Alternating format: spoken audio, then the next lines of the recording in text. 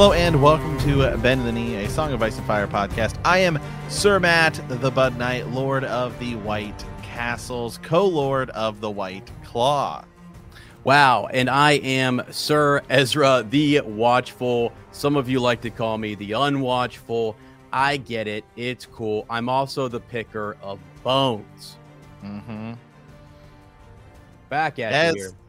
As it feels good to be coming back. I think this is our first recording of the new year. Feels good. Ez was on vacation. He was over in Germany tying knots. I'm over here just running the ship, manning the wall until you get back. But we've been running some polls, by the way. I've been running a lot of polls on our YouTube channel. Yeah, let's go over them. And, we're going to be definitely going over one of them today because it's our topic for today. We asked a question. We said, who do you guys want us to do a video or, podcast on? And you guys said Val. And so we said, okay, we will do a conversation on Val, the Wildling Princess.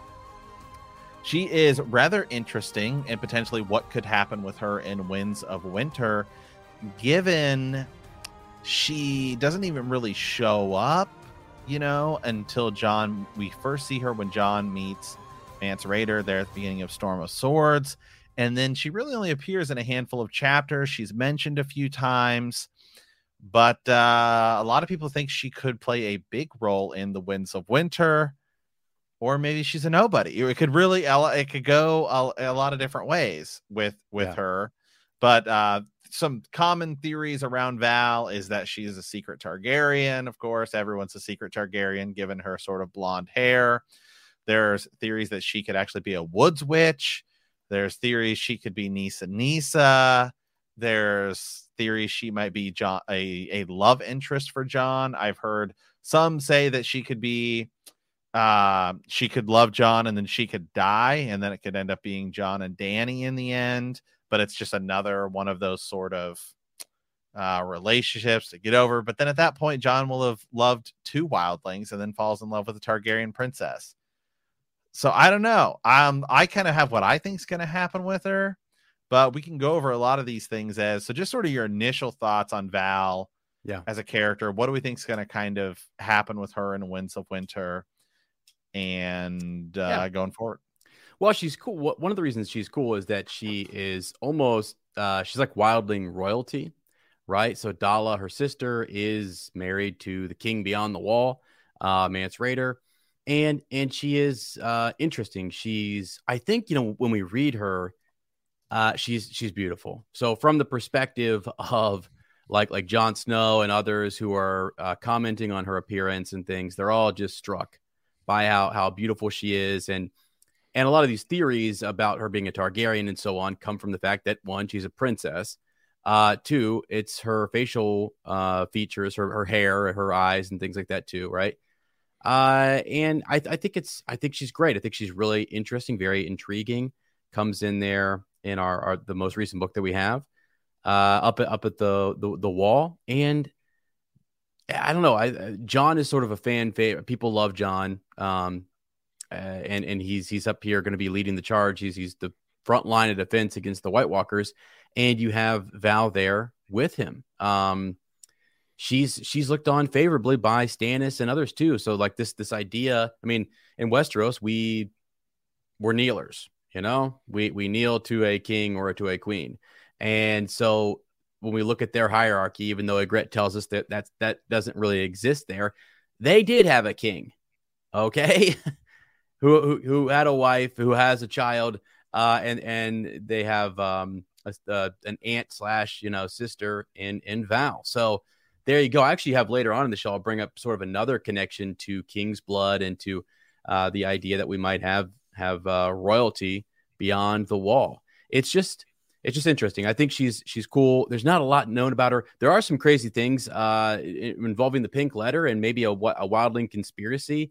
We've mentioned that before. The idea that she and Tormund could be helping. They could be secretly communicating with Mance Rayder, plotting to take over Melisandre, using Melisandre. Shireen Baratheon doesn't look very well in Val's eyes. She wants her dead. right? Yeah, her and Melisandre definitely don't see eye to eye, to say the least. So just a quick rundown on some of the events we see with her. So we first sort of see her in A Storm of Swords. Remember, Clash of Kings ends with Jon basically being captured after we kill Qhorin Halfhand, and he's kind of like forsaken his vows. He's going to go with the wildlings, and then he's immediately brought into Mance Rayder's tent, and we're going to meet him, and this is where we begin to meet a lot of the wildlings that are going to be a big part of the next arc. So Val's there. We learned that she, stole this guy Jarl, right, who's a wildling raider. And unfortunately, this Jarl, right, who seems like it was going to be maybe her initial love interest, he dies climbing the wall. Right, he falls off, but she ends up being there at Castle Black.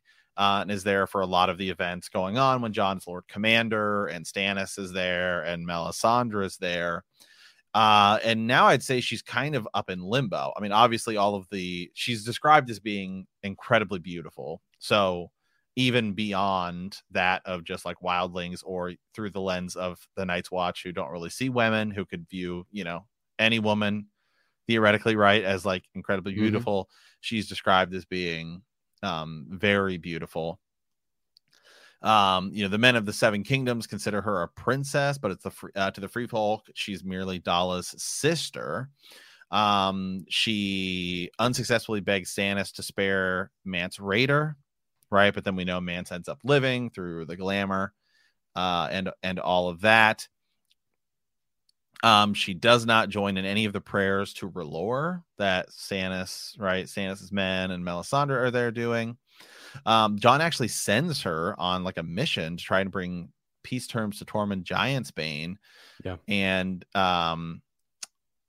then she returns, she brings Tormund. This is where Jon is, impressed with her. And it seems like seems like a romance is beginning to build. Then unfortunately, Jon's stabbed.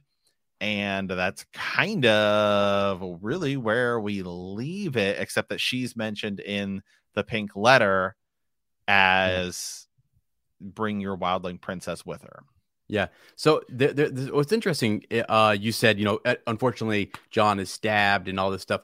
Like, Matt, does he become more attractive when he's brought back? I mean, is that something? Is he now special? He's just a bastard right now. But like, if Val's looking for that guy with an edge, right? I mean, just kind of comically, like Jon Snow.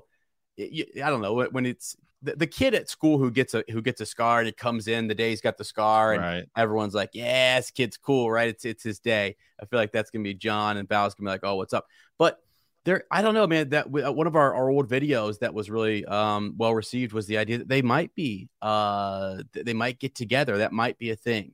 And one of the reasons for that is Jon is trying to do this whole like let's unite, let's show people that even though he's a bastard, right? He's Eddard Stark's bastard. He's from Winterfell. He's got big time connections, and now he gets voted up to be Lord Commander. So if he can show them and help sort of unite the two groups, that would be great. There's another wildling, and I was going to save it for later, but Garrick Kingsblood, who comes down and like his 3 daughters are married off to Queen Salisa's men and stuff. So they're trying to do some of that. So since there is, I guess, a foundation for those sort of alliances, why not maybe Jon and Val just to really shore it up? But there's still a lot of craziness going on right now. Yeah. So, well, I guess for me, one of the things I think about her is keep in mind what's going to be the sort of initial interesting thing is the fallout of Jon's death. That is going to be the most immediate sort of crisis that we face going on up at the Night's Watch, especially now that Stannis is going to be gone. Remember, in the show, the way it goes down is Jon's stabbed by some people who aren't even there in the books, like one being Sir Alistair Thorne. Mm-hmm. And then Jon's brought back, and, Stannis is off doing his thing, and it's different because the Pink Letter is different. The Pink Letter in the show says, I've got your brother. And then Sansa ends up showing up, and okay, here we go. Well, It says nothing about It says nothing about Rickon in in the pink letter. So some of the things I think about, to talk about Val, you're gonna have to talk a little bit about Stannis and Jon, and even potentially some theories out there. I think I'm beginning to believe less and less and less in the idea that Jon and Dany are going to get together. I do actually think that a potential scenario could exist that, regardless of how it all works out, I'm starting to think Jon may end up just going back up into like the true north with at the end of this thing, like regardless of how it sort of works out. And maybe he will then go with Val. Maybe Val will be his sort of princess, and we don't get a scenario in which Jon and Dany get together. Another scenario would be that Val wants nothing to do with him because he's going to be brought back by Melisandre and R'hllor, which she is sort of out on.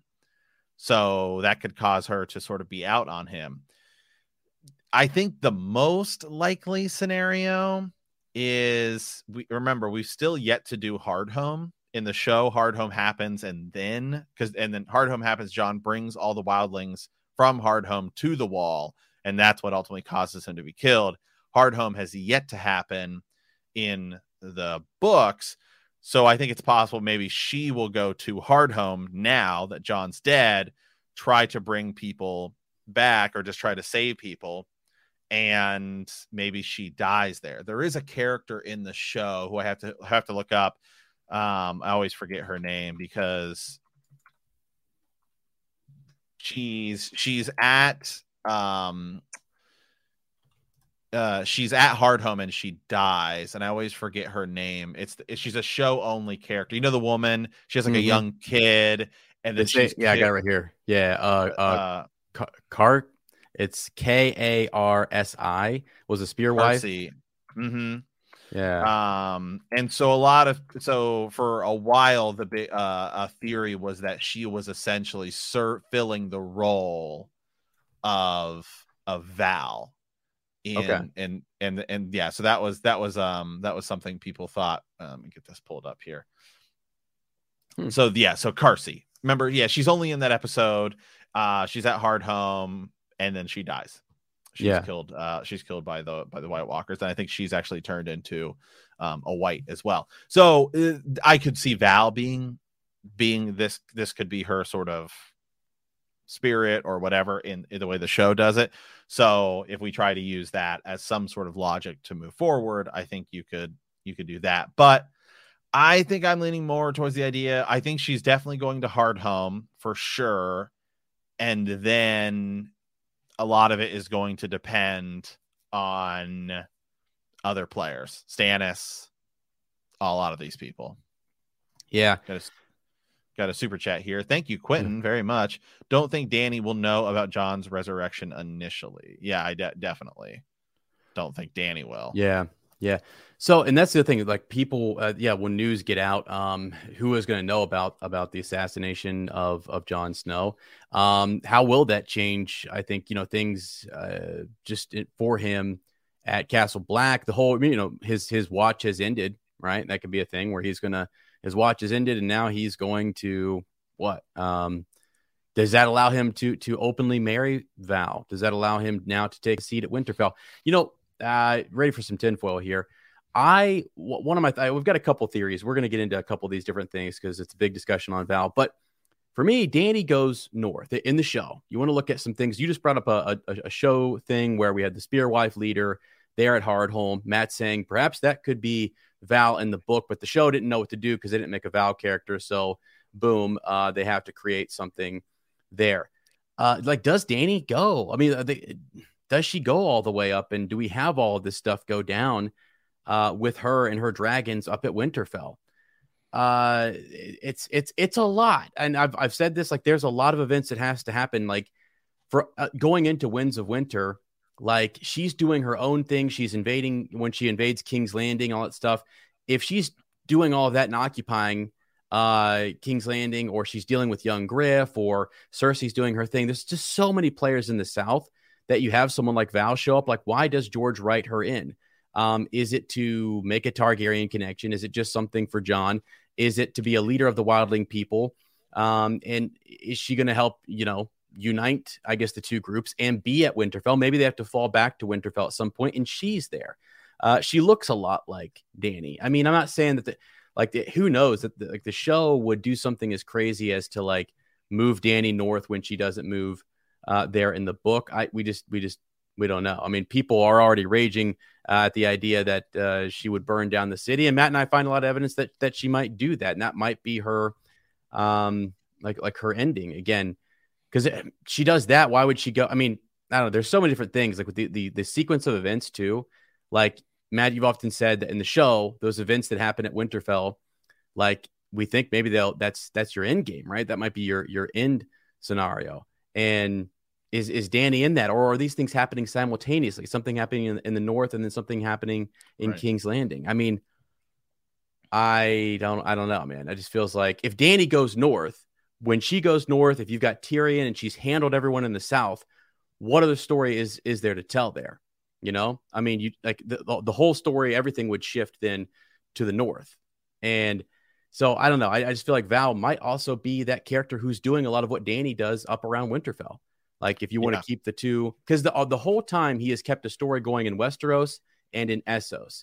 And if he wants to move those pieces around, then he has Dany come out of Essos, come over here, and he still has Jon up here fighting this northern battle.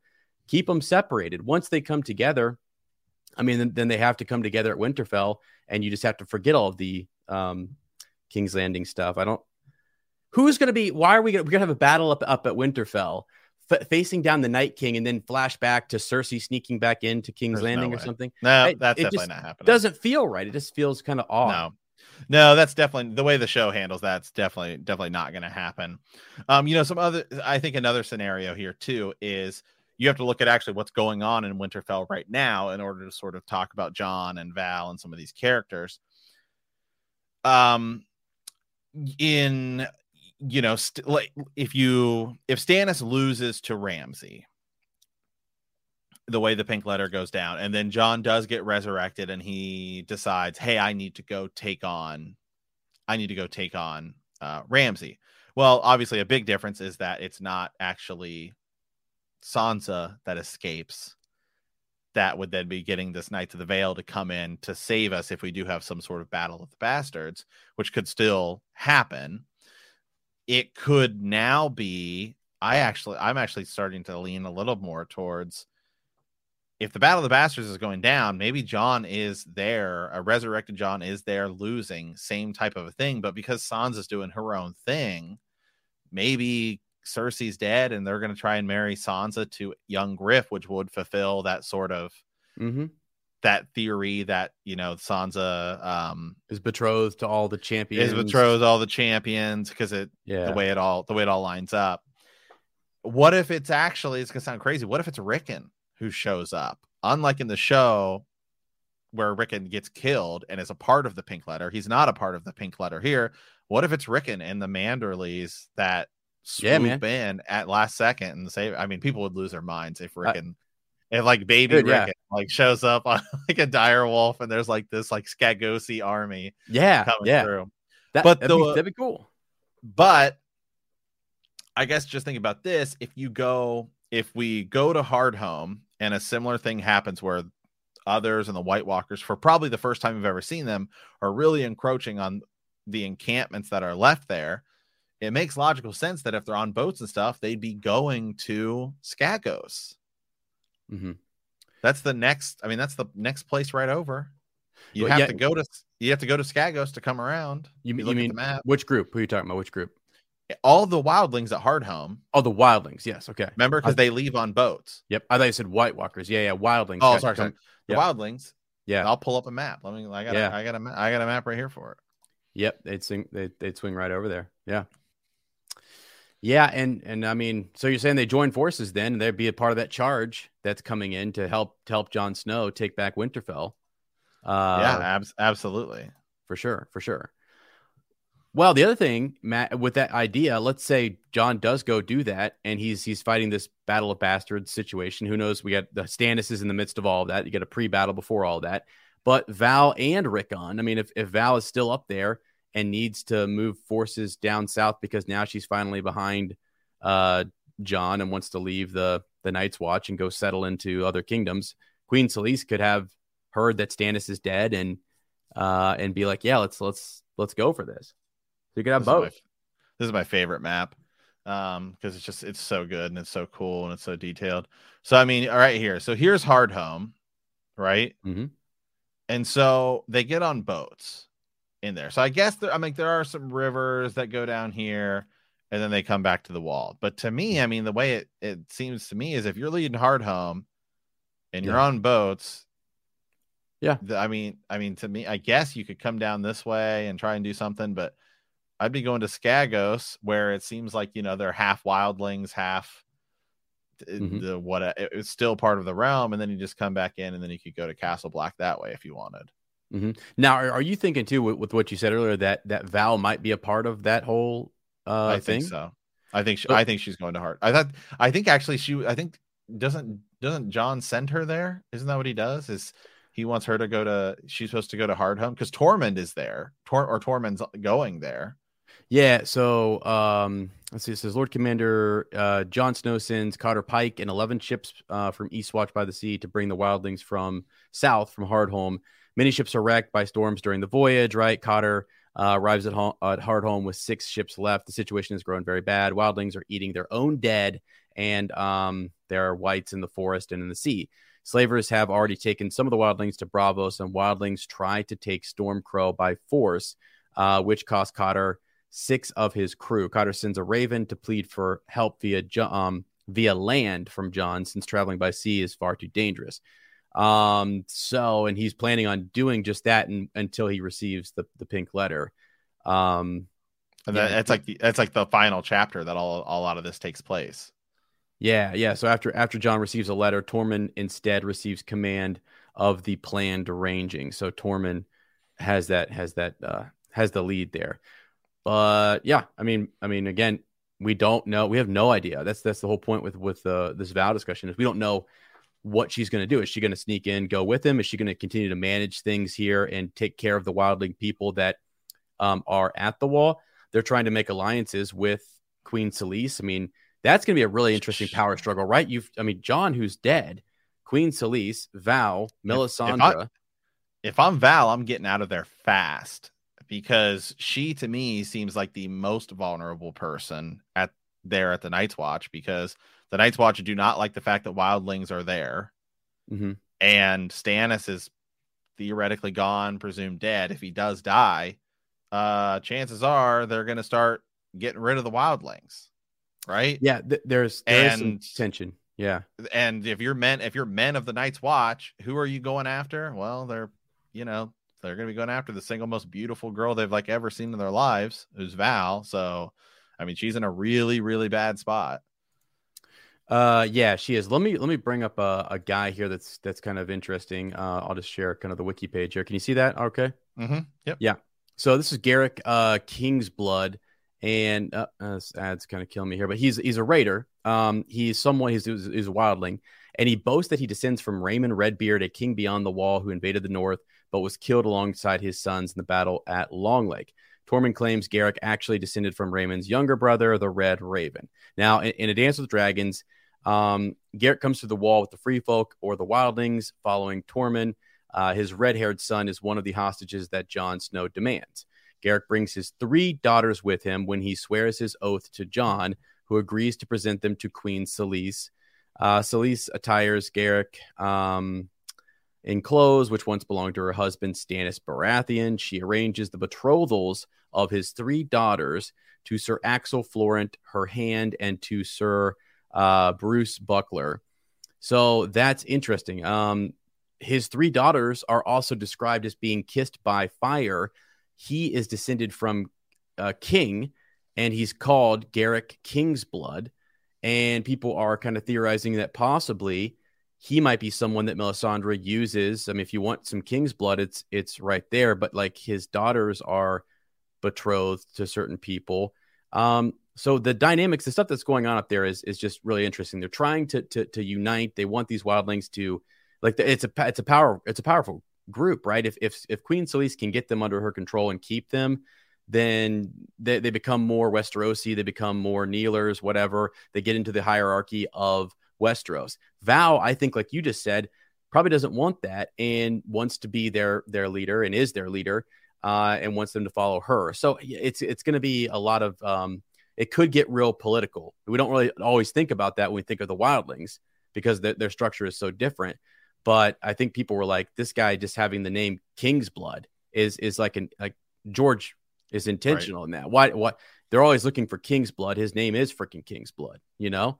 So how does he tie into Melisandre and her people wanting to burn, people for power? Is it one of his daughters who are kissed by fire? Right. So you think about all of that stuff. Shireen Baratheon, I think Val, this is where you might actually get Val and Melisandre coming together on the same page. She's saying burn her. Burn Shireen Baratheon. Get rid of her because she's got the, her face and everything. I don't know. Man. That'd be kind of wild. Yeah. Let me get to one of the comments here. It's from Ryan. He says, what if she goes north in the wall and is killed and turned, then Jon ends up having to kill her later? If that were a plot line, we would need more between them before she goes north. Yeah, I've thought about it. The fact that he could end up her ending dying essentially is that Val's gonna die, regardless of sort of how it happens.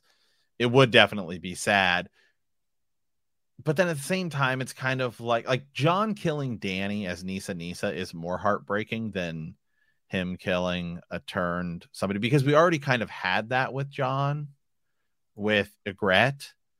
And so it's like, do we do that again?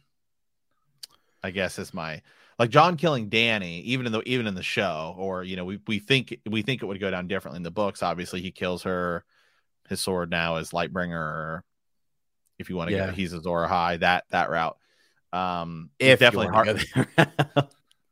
Well, I think that's still a pretty lot. I mean, that's a pretty high up there fan. Oh no, I know, but that's the whole point. That's the whole point, though, is with the theory is that you have to string together all those different things. Like you're talking about Nissa and everything, and it's just like, well, we've already done that. Now we'd have to do it again, and then it's just like that's why you start to crack away at some of those things about Azor Ahai. You know what I mean? And the last hero, and that's why you shift around. I mean, Aemon's going south with Sam and says it's the princess that was promised. And are they all one and the same? The last hero does the same thing that Azor Ahai does, that the princess that was promised is supposed to do. But now the prince is actually a princess, So the whole point is that the reason I say that is simply because it's just not going to be. I love the idea that these are more metaphorical, and that the idea is the sword, right, is actually the Night's Watch. It's actually the wall, or it's the shield, whatever you want to call it. But things aren't as there's not that one person, because that's what I was saying earlier. I don't even know if Dany's going to go up there and be a part of this whole thing. I mean, do you think she's just going to be down in the South with young Griff, dealing with him or marrying him or doing something with him? Yeah, I don't know. I mean, that's the other thing, is that how much of an army does the dead have? What is, I mean, I just don't know how you do all the King's Landing stuff in 2 books, by the way, and you move her up to Winterfell with her dragons, and then she wins this great victory, and then how do we get the ending that we get for, You don't. Yeah, because that ending is not happening. yeah, but I mean, look, when you pull from the show and you start to say, okay, some of that stuff, this is where, again, you go, why hasn't George finished the series? Because he doesn't know how to finish it. Sorry. If it were that easy, it would just be done. But the thing is that when he gives you these tidbits as a showrunner, he says, well, Dany's going to end up, in King's Landing, she's going to be killed by Jon. If he said that, and that's true, okay, unless he said it happens in Winterfell. Did he say it's going to happen in Winterfell? She does everything in King's Landing, burns stuff down, comes up, helps out, but Jon says, hey, you're evil, dead. I mean, you have to start looking at the outcomes of, and we've done this for a lot. Matt and I've done this quite a bit, which is you look at the outcomes in season 8 and you say, which of those were ordained and blessed by George R. R. Martin? He said, this will happen.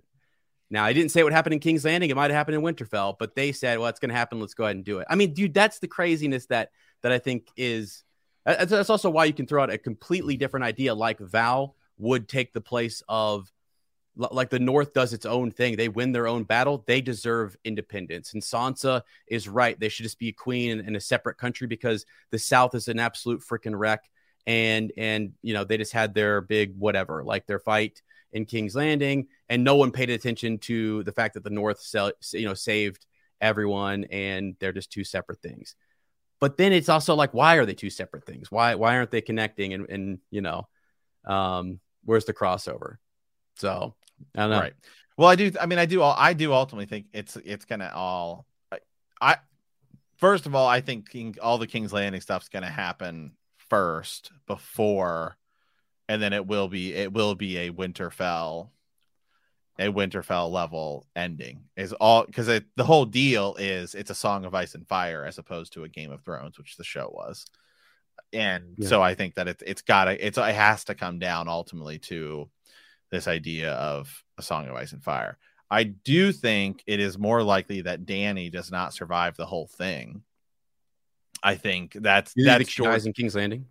She dies somewhere along the lines. That's true. That's George's writing. That's the way. I mean, look at the characters that we've had so far, and you look at them. It's always a few things.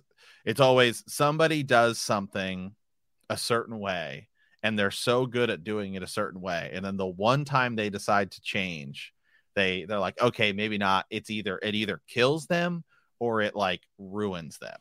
Mm-hmm. Tyrion's arc.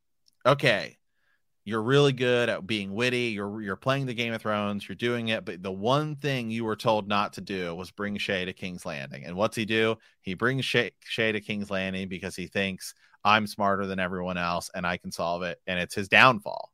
Mm-hmm. I mean, it's what even saving everyone from the Battle of the Blackwater, it's his downfall, because now his life, regardless of where it is turned totally upside down. Because he had to leave, he had to kill his dad, he had to kill this girl he loves, and now he's on the run.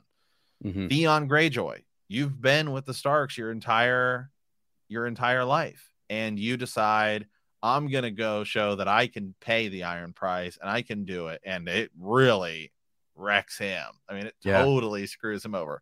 Robb, okay, making right decision. You back out on the phrase, dead. So I think George's writing shows that Dany's whole thing is going to be I want to become the dragon. I want to do all those things. I think the show got the idea of Dany's arc right. I'm not saying it's going to happen the same way. Yeah. But the idea that Dany's there, she's in King's Landing, she's won. She doesn't even sit on the throne. She's like about to. She goes up and like just sort of touches it. She's made it. Like, yeah. And then she's dead. and then she's dead. I think unfortunately the same thing is going to happen, is that she's going to do it. Now, is it a scenario where everyone in the show, it's everybody loves Jon, and she'll never have that admiration that the people have for her, and so that's what causes it? Or is it a young Griff? Is young Griff the Mummer's dragon the same thing? I've often thought it would be interesting if she dies sort of in a good way, fighting against the others and the White Walkers and all of these things. And she spent her whole life being told she's not, your family has fallen, and she's doing everything she can to prove that, no, I am the Khaleesi, I am the true ruler of Westeros. And then she ends up coming over and she's the one that saves Westeros. She saves it, but at the cost of her own life. So she doesn't get a rule, but she is the one who saves it. I mean, it's kind of what happens to Tyrion at the Battle of the Blackwater, where it's like he saved everybody, but he doesn't get anything for it. I've often thought that would be Dany's arc.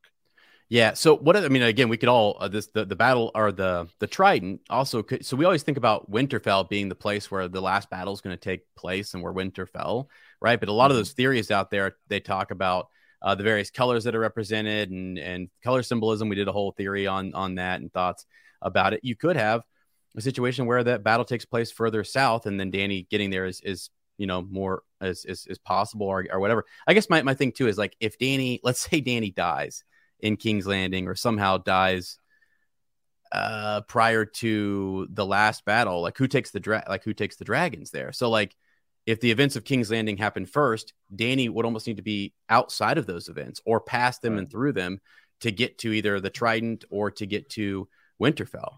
You know what I mean? Yeah. Like, if Jon never meets Danny, then Jon is 1,000% getting with Val. 1,000%. Yeah. 1,000%. Like he's getting with her. That's why in this Val idea, when I have to, and again, we're trying to pull from what we have on Val, which is not much.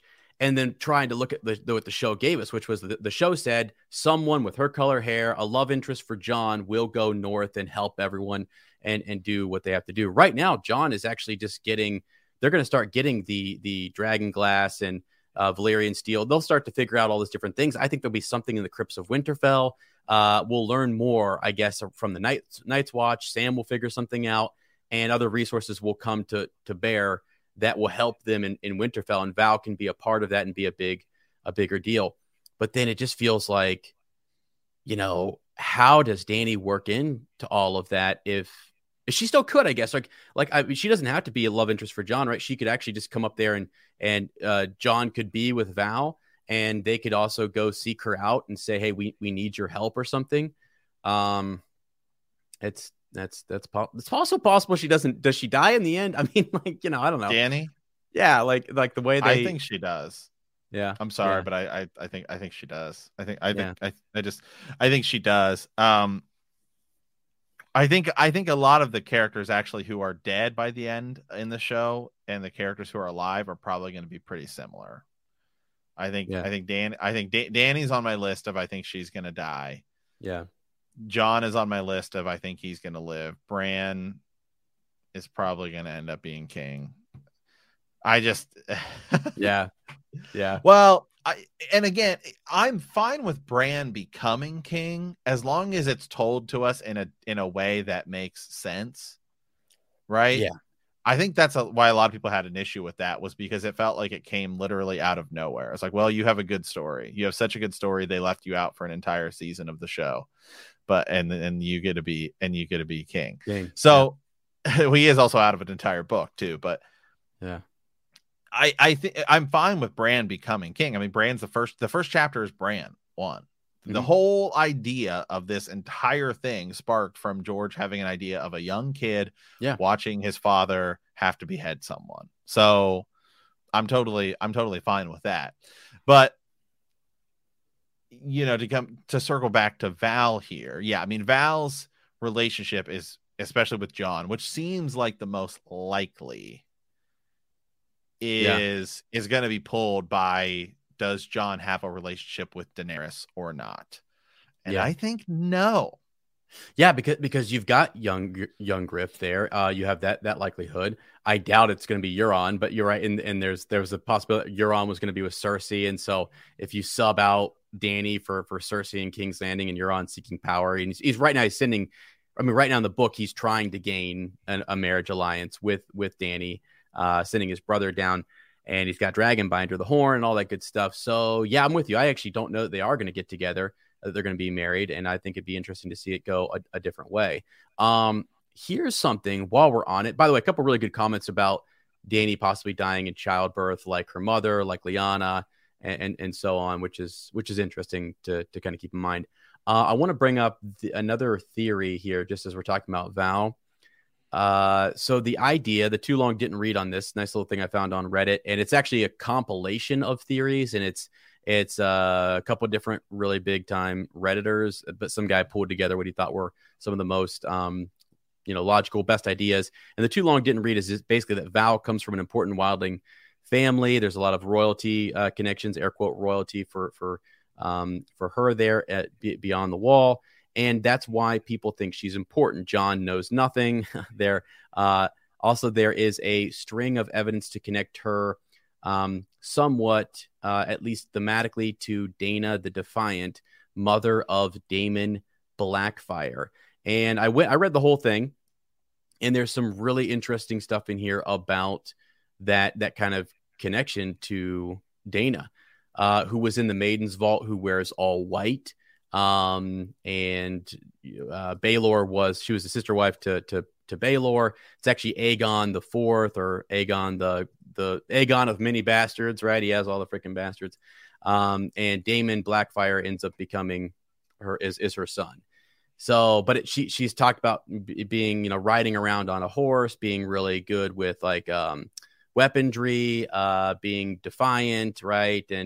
And she wears all white. And that's like Val is also described always as wearing all white and having those similar characteristics. So when you look at like the Targaryen connection, I think a lot of people go back to, if you wanted to know where in the Targaryen line would she be descended from, people say either Dana the Defiant or her sister, who went on to have many other relationships. And also the fact that Daemon Blackfyre is exiled and the Blackfyres are kind of fought, like that Bloodraven fought against them, that if Val was a Targaryen, she might be of bastard blood, maybe that she might be more of a Blackfyre than a Targaryen or what have you. And maybe that is what took Bloodraven off of the wall and into wildling territory, perhaps, or something. We don't know. But yeah, that was one of the crazy tinfoil ideas that was out there for Val's connection to the Targaryen line or to the Blackfyre line. And it's so close there, it being Dana the Defiant, that, and there's way more other little tidbits when you read. There's like quotes and stuff that kind of line up with quotes for Val's character. So kind of cool connection. Yeah. Do you think she's a Targaryen? I don't. I don't. Do I think she's a Targaryen? Interesting. See, this is which is the question you raise. You have to raise about literally anybody's identity in A Song of Ice and Fire, because there's literally, I'm pretty sure that there is a Reddit thread out there. Somebody has written a theory at some point that would consider every possible character as a Targaryen. Mm-hmm. Oh, well, the crazy thing is, I mean, look at all the people who we already speculate, Mance being Rhaegar, right? If Rhaegar is up there and then he marries into a couple Blackfyre / Adala and Val, there you go. I mean, if Sir Arthur Dayne's up there or Gerald Hightower, I mean, it's like the list goes on of people, like Bloodraven goes there. There's a bunch of, I mean, here's the other thing to think about, is that a lot of the Raven's teeth that go up with Bloodraven or these Targaryen loyalists, did they go to Molestown and have some children, some bastard children, or on either side of the wall? Did they go north of the wall and have some bastard children that are actually Targaryen? Of Targaryen / Blackfyre descent? I mean, it's possible, but yeah. Saw a theory that says Val's from Dorne. Well, some people say, when I was reading the Reddit theories, one of them was like, is Val Sir Arthur Dayne? Like, just straight up someone just saying crazy stuff. Like, let's just go nuts. I mean, they were kidding. Though, in all seriousness, and I've been meaning to do this, and I need to, but the whole everyone thinking, well, not everyone can have a secret identity in A Song of Ice and Fire, but there are already so many just flat out confirmed secret identities, and then the ones that are like pretty 99%, and then you start to go down. I want to do a big breakdown list just to show the idea that anybody's theory that somebody is secretly somebody else is totally valid because of the amount of secret identities we already have. I mean, Reek. Roose Bolt or Ramsay Bolton as Reek, right? He's pretending to be somebody else. Okay, it's confirmed he is somebody else. We see it, right? Mm-hmm. Even like Gendry, right? Gendry, we meet him. Okay, he's just this sort of blacksmith. Next thing you know, turns out he's actually Robert Baratheon's son. Big deal. Like, so there's a lot of them out there. Of Jaqen H'ghar, boom. There's another. He's a faceless man. We can change identities. Stuff like that. Bloodraven as Maynard Plum in that's not like officially confirmed, but it's like 99.99999 percent. It's so incredibly obvious that it's him. So there are tons of times where it's already confirmed that somebody is a secret identity. Artisan Whitebeard is Barristan Selmy. Okay, boom. Yeah. I mean, there's a lot of just already confirmed ones. So it totally valid. Adds validity to anybody saying that somebody could secretly be somebody else. Right. The more of them there are from the author, right, the more likely that we can start to guess. There's the Lemon Cloak, right? People who is he secretly, and all these different people who they are just who they are, right? It's just said, well, it's just Lem Lemon Cloak. But then there's all this little verbiage around it, like how did his cloak get that piss yellow? Was it once white? Was he a Kingsguard? So just crazy. You know? Yeah. Here we go. I have a theory that the bastard of Sarah Snow and Jace Valerion went to the wall, but then broke his vow with some wildling chick and had babies. Val and Dala's grandsire.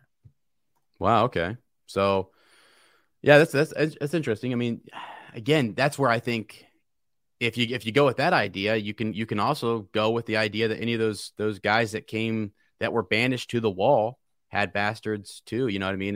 They still have those Targaryen blood or features or whatever. So yeah, it won't surprise me if she is connected to the Targaryens at all. And then Jon is too, and they get together. That might be too much, but I don't know. I do think they're going to get together. I do think that he and Val, I mean, he seems to really like her. It's just going to be interesting. Like now, once he's brought back from the dead, how does that make her feel and make everyone else feel? How does it change his character too? Right. Yeah, I do. I think that Jon and Val are going to end up together, but she doesn't have to be a Targaryen. Like Jon doesn't have to get with another Targaryen. It was cool in the show because there weren't really any other options for Daenerys, but there are other options for Daenerys in the books if she does want to come over and marry somebody. Well, I mean, Matt, let me throw something out here. So if Dany and Jon don't get together and Dany takes over King's Landing and she does her thing, she's sitting on the throne and she wins or whatever, and Jon wins everything for the North and he and Val are there and they do their thing and Rickon comes and helps, and you've got the two different things going on, and Dany wants everyone to accept her as queen of all of Westeros, but people say there's a better claim. Jon has a better claim than you do. And they rally around the king in the north. Right. And he marches south and they meet at the Trident and your last battle is there. Like if you wanted to do something similar to what the show does, they handle their stuff in the north with Winterfell. She handles King's Landing, your two biggest locations that we go to quite a bit. And then they meet at the Trident for some fateful battle and he has to kill Dany. Jon may have to march on Sansa. Yeah, I mean that would be crazy, right? Unless Sansa's already dealt with, in she marries young Griff, and then young Griff just gets wiped out by Dany. So, wild. Yeah, the scene in the books where Jon says Val and Ghost look like they belong together says it all for me. Yeah, there you go. Wow. Yeah, that's kind of cool. And the other thing too is, there are probably, as much as we think George needs to start whittling it down, that does not at all toss out the possibility that he's not going to introduce more characters and completely new ideas into the upcoming books and what we saw in the show that could change everything. Mm-hmm. Like it seems pretty likely that Melisandre is going to resurrect Jon. There could be another way of resurrection that doesn't involve Melisandre, that we don't know about yet because it doesn't exist yet. Mm-hmm. Yeah, something with Bran and Bloodraven or something, some intervention. Yeah, that could be great. They leave him out in the cold, north of the wall, and Ghost is with him and drags him by somewhere. Some magical tree that we've never seen before or something. And Benjen comes back, takes it, right. Blood magic, all sorts of stuff. Yeah. Well, and actually on that note that we might have new characters or new ideas or whatever, George is just there are going to be threads that just aren't tied up. There are things that just aren't going to be finished, and he needs to come to some conclusion. And so I think with Jon and Dany is where we're going to get a lot of that. Characters will live on. Arya will go west of Westeros. Sansa will be queen somewhere, and there'll be some resolution of some kind. But you need to have a big conflict in this bad boy. And then he can bring in those new individuals. He can bring in folks like Val, and then Val lives on. And there's a story for another time down the line. George is done writing it, but give the rights to HBO. Let them tell that story, and there we go. Weren't all the whites resurrected? What if Jon came back as a sentient white like Cold Hands? Oof. Yeah. Well, someone was talking about like would Val. Oh gosh, I think it was Ryan was his comment about like if Val went north and she got killed, but then was resurrected and he had to fight and kill her, but right. He doesn't. Remember the whole was the Night's King who has like marries the crazy ice you know. Nisa. Yeah, exactly. So like that could be they're both undead sort of thing, or they're both resurrected in two different ways, and they they unite. I mean, the other thing too, if the whole realm is just left, it could be a scenario in which the whole realm is just left in like pieces by the time the whole thing is said and done. And so, I mean, if Cersei goes crazy and blows up the Sept of Baelor, what if it blows up more of King's Landing? Like, what if all of King's Landing is just like decimated and gone? So the only place left to go is Winterfell. Yeah, that could be. That'd be interesting. Yeah, we think that's where our prize is, and it's actually annihilated, or it's in disarray, and it's not even worth taking. I even thought too, if you wanted to show the Mad Queen situation, but not really go crazy about it, it's just like if it's totally occupied and she sees it as an occupied, like a war, like a city that should just be destroyed. I don't know. She could just wreck it and move on. She might, just say it's not worth it and set up seat at Dragons, her power seat at Dragonstone and rule from there or something. I mean, Cersei's already talking about tearing down the Hands Tower and doing stuff. And then if she blows up the Sept, and I don't know, maybe she doesn't kill all those people. I think that was a bit over the top, like innocent people. I don't see her really doing that, but going crazy and going psycho on Jon because he has a better claim. And somebody says he's, or even young Griff. Yeah. Like possibly. Yeah. Yeah. I do see a scenario in which Dany does lose a dragon or potentially loses her dragons. And that I'm still a big believer in the idea of like the horns and all of that stuff. The horns, the horns are definitely going to matter. Whether Euron has Dragonbinder or I just like an idea that they're actually swapped and we think we're going to blow one, but it turns out it's the other. And it's like, what did we just do? Like type of a thing. Yeah. Unless the Horn of Winter does summon an ice dragon out of stone, which is something we've said, and that's the Wall, right? Which is sort of an older theory people have talked about, the idea that there might be a dragon in the Wall or something like that. Or maybe you can summon an ice dragon with it or something. But then it would make sense that we know there's ice dragons out there anyway.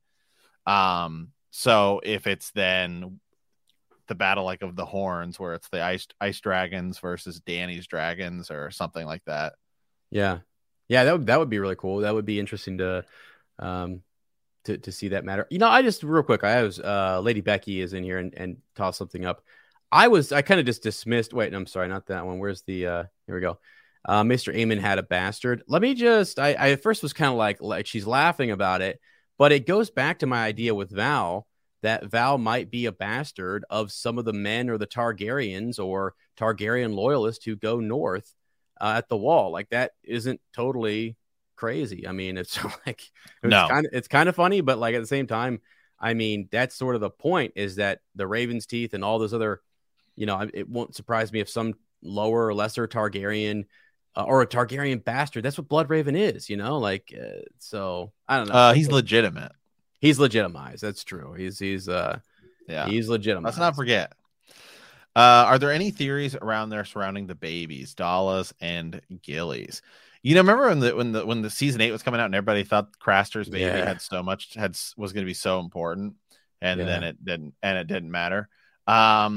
But they did swap babies in the books, and there's Mance Rayder's baby and Dallas. I mean, the only thing I can think of is that maybe it comes down to something where they do need King's blood, and they realize that the baby they've got, which would be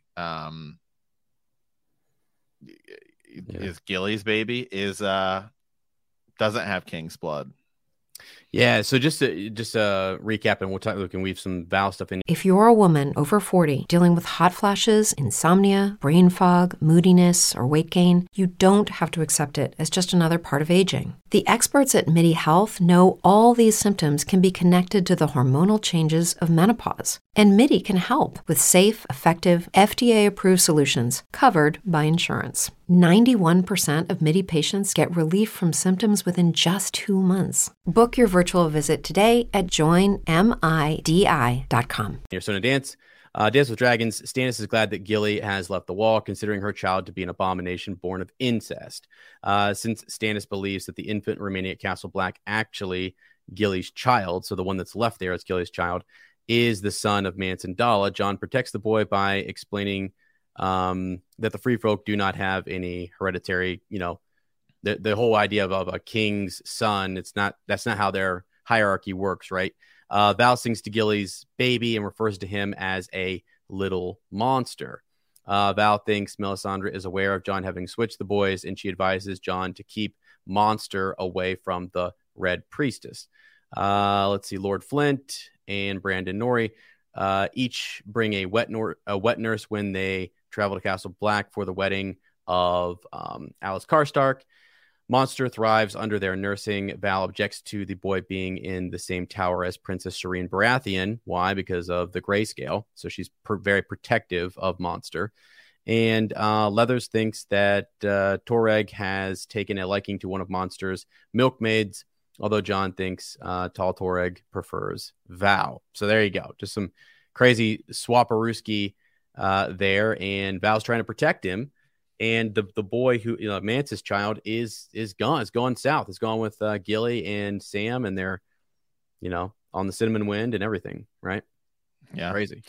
Here we go. Here's a comment. I wonder, from the Pro 24, it says, I wonder who exactly is going to die and wins. At some point, we should do like a mega breakdown of like, okay, in the event this actually ever happens. Because you and I did it for the show, and we never actually went back and we did like a fantasy draft. Who lives, who dies. We were trying to draft people based upon if we thought they were going to live or not. And so it's like we wanted to have the most alive at the end.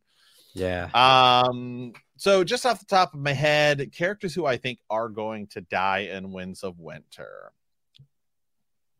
Barristan Selmy.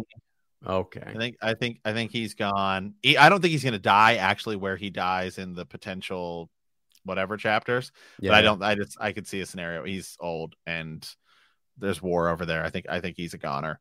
Yeah. Ramsay and Roose Bolton both gone. Stannis probably gone. If we Shireen. Oh yeah, Shireen's definitely gone. She's gone. Patchface gone. A lot of people on Arya's way over. Way back over gone. Lady Stoneheart gone. Yeah. Does young Griff make it? Probably. Victorian Greyjoy and Aryan Damphair gone.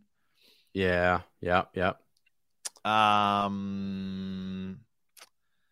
Some other people just off the top of my head who I think are probably a lot of people in Dorne are gone. Yeah, we've got big one for me is I think Cersei. I think Cersei's gonna die in Winds of Winter. Wow, she's got to go. I think she does have to go because I think we have to shift. I think that all of the King's Landing stuff's going to happen first, and then all of the Winterfell stuff is going to happen second. Mm-hmm. Yeah. So either because I know people have talked about her retreating to the Rock or something, but that just might be all of the freaking Lannisters, and then when she's out. I'm guessing Manderly. I don't know, man. I think he's making it. Yeah, it's crazy. That house just survives. They've relocated. They do their thing. But that would be crazy. He might. I mean, now what about Tommen? And Marcella? Yeah. We think gone. Got to. Marcella could be the one to get rid of Cersei. Wow. Yeah, I mean, she could be convinced. There could be some if her brother dies and she's on the way back, and or something happens to her prince. Yeah. John Connington. That'd be crazy. Whoa! What if the younger queen or princess is her own daughter? It's her daughter. Whoa! Be crazy. Well, she's still alive, and she's unless she gets caught up by Darkstar, but I think Darkstar could be gone. Mm-hmm. Yeah. It looks like they did like on the show. They like Arya Hota, right? He gets killed, but maybe not. Maybe that's one of the Sand Snakes does him dirty. I think the mountain's gone because I think Clegane Bowl is happening way sooner. Yeah, that for sure. Man, we will have to. What we'll do, we'll pull up. I mean, we can even do like that would be like an hour episode, but it'd be sick to do.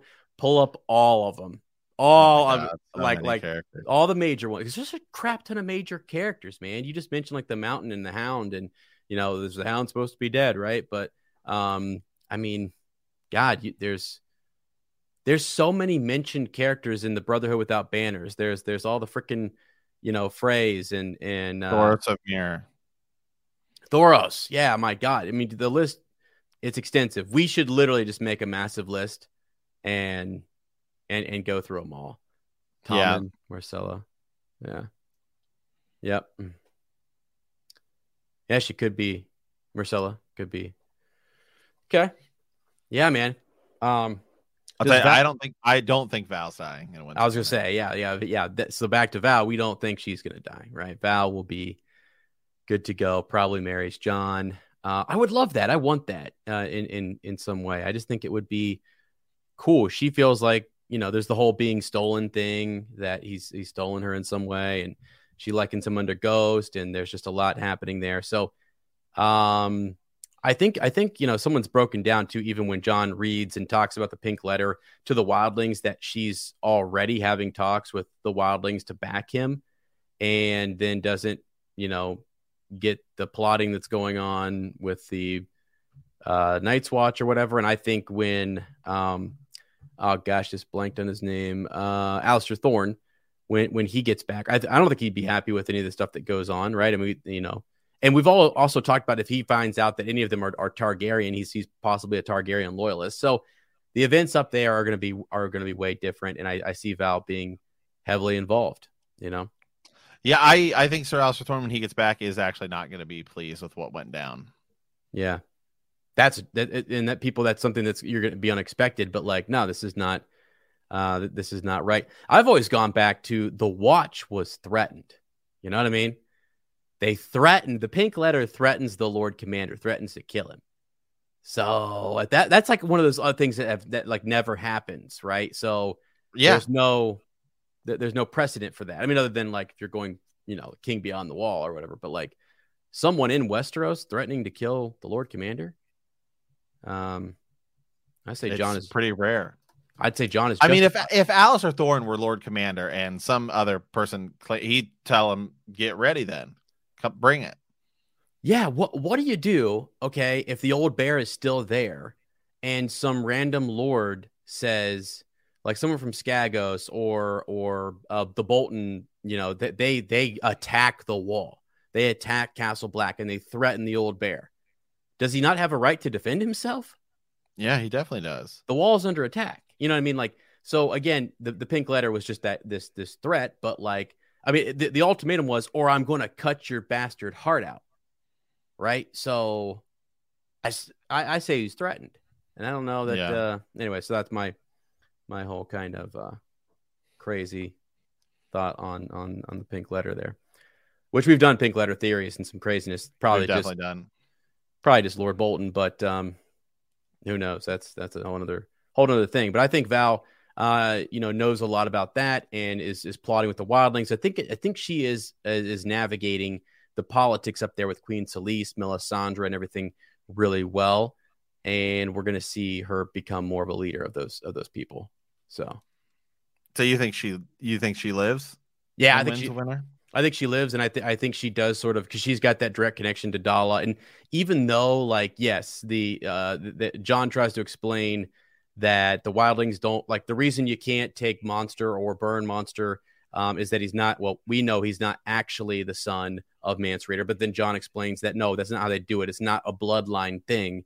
And although they start to adopt some of the Southern ways, and I brought up the Garrick Kingsblood guy, and his daughters are betrothed to the Queensmen and to the Queen's Hand and so on. So that's kind of interesting that some of them are adopting that. So that's where I think Val's got to kind of thread the needle. Like, look, like she needs the wildlings to pick her or choose her to be kind of their leader. And then also she does have a connection to Dalla and Mance. So I don't know. I feel like she's going to be important. She could be both. And she's called the Wildling Princess. Yeah, I ultimately just think she's going to be with John in the end because I think John's going to still sort of have he's going to end up being, I don't want it, and then be off living in the wildlings, whether it's because he killed Danny or whatever. Yeah. John is king beyond the wall. Pretty much. Right. And he's got his wildling princess who becomes his queen. I think there you go. He goes off and lives his life and he's done with all of it. Leave it all behind. Forget it all. It's all ridiculous. Is he the one to defeat the main White Walker? But I think it's going to be Euron. I think it's going to be total. I mean, talk about totally different. Yeah, like Euron coming to Winterfell, or Euron's going to be the sort of Night King, like the bad guy, like the bad guy, ultimate bad guy who can control. Right. Oh, do you think he's going to be the bad guy that John has to fight, or that he's going to fight then like a representative of the because they have that thrall like thing, like each of the big right. They haven't done that in the things. We haven't seen anybody who sort of leads the White Walkers, although we also haven't seen many White Walkers in the books. We've only seen like 2, I think. Also, right now the wall is still up. Maybe we're just good. Maybe we can just defend the wall and they don't make How many White Walkers have we seen? Because a lot of we see some in like Bran's vision in the show. We see Hardhome is where we see a bunch of them, and that hasn't happened yet. Mm-hmm. Yeah. So I think the only ones we see are the ones where we see at the very beginning, the opening. Yeah, the others. Yeah. And then I'm trying to remember. Does the scene of Sam? Yeah. Yeah. Yeah. I think Sam the Slayer. He still kills one, right? Yeah, he still kills one. Yeah. Yeah. Yeah, that's right. Yeah, which is crazy. Crazy. So like that's it. Right. So you know what? Quite honestly, right now they seem like a bit of a joke. All right. So I'm not too worried about them. All right. They're killing people, and there's an army of crazy zombie-like things or whatever that I don't know that they have. Now they did show was neat early on. I don't know where this has gone. Like this is the problem that you have a little bit. Like Matt, you talked about this. We were talking about Wheel of Time. Is like you got to build the villain, right? So we're building the Winter. We're building all of these the Great Other and the others a little bit, but it is just really kind of. I feel like we need more. I feel like we need to start to see them. Yeah, right now I'd say our main villain is Cersei. Yeah. But we still sort of lack the bigger end game beyond the wall. Yeah. Right. Yeah, I that's where I'm at. I don't know, like, do we need more of that? And you know what? Maybe if you don't do that, you see how it's not becoming like, maybe that's not what George does. It's like, he's like, you're just getting to look in on this world. There's fights going on over here. There's stuff happening over in Essos. There's stuff happening in King's Landing. And no one thing is like one great battle to end it all. There's just this long night that maybe was, I don't know. I feel like it might be a little, I don't know, not as big and grandiose as we think it's going to be, or you don't need dragons to fight him, and that's why Danny doesn't make it up there. Like, what would be, here's something that's interesting too, and kind of something George might do is all of the stuff, the prophecy and the prince who's promised and all this stuff that Rhaegar is fighting for. He steals Lyanna. They want to make the Song of Ice and Fire, all those things, the third head of the dragon, and it really comes down to the person who they make, Jon Snow. That their child doesn't want any of it. You wanted him to be the prophesied one, and he's like, I'm good. And he rolls out and he rolls north. Like, that kind of does make sense to me. And I just don't really know how the whole Danny him connection or collision is going to work. But still, yeah, man, it's I just don't know that it's going to be as grandiose in Winterfell as well with the dragons. I guess maybe it might be just minus the dragons, and they're able to kind of get Skagos involved, get the Knights of the Vale involved, get the Wildling army there and stuff, and Val's a part of it. So here's a scenario. In the event that Jon does get with Danny, what happens to Val? Jon gets with Danny, and does she just die along the way? Gosh. Or it's like it doesn't matter. It really comes down to like what happened. Yeah, what happens to the Wildling people? Like, someone has to be, did they just I guess Tormund could lead them. Right, Tormund leads them. Mance is still around, presumably. The pink letter says otherwise, but I mean, he could still be there to lead them. They become kind of not I don't want to say like enslaved people, but like they basically are going to have to go to certain lords, or they're going to have to like integrate, but also be kind of not fully integrated, because right now you're getting this whole kind of like they're wildlings and they want to keep their own identity. Like, is there a little cutout nation that they can make? I don't know. They have no home. They're a wandering people. And do they need a leader? Do they not? It's really kind of Jon wants that. I think Jon wants that for them. And there's the gift, right, which is just south of the wall that you could kind of use. But I worry that if they go deeper south and they go as a group, that they might be an oppressed people, and that they, even though they're hardened people, they might not. And we've been warring against them for so long. Look how hard it is for the Night's Watch to let them through. And Queen Selyse is trying to just sees them as a group to use and as a powerful group. And so I feel like Val might try to protect them from that. Tormund might do that. How much of your identity do you want to lose if you're the wildlings? They don't. They bend the knee to no one, right, except for they are bending the knee because they have to. Like, you know what I mean? Right. It's crazy. So I don't really know what's going to happen to the wildling people. I feel like a lot of them are going to die. Buddy, at one point in the show, we had the Dothraki up at Winterfell, right? Weren't they there?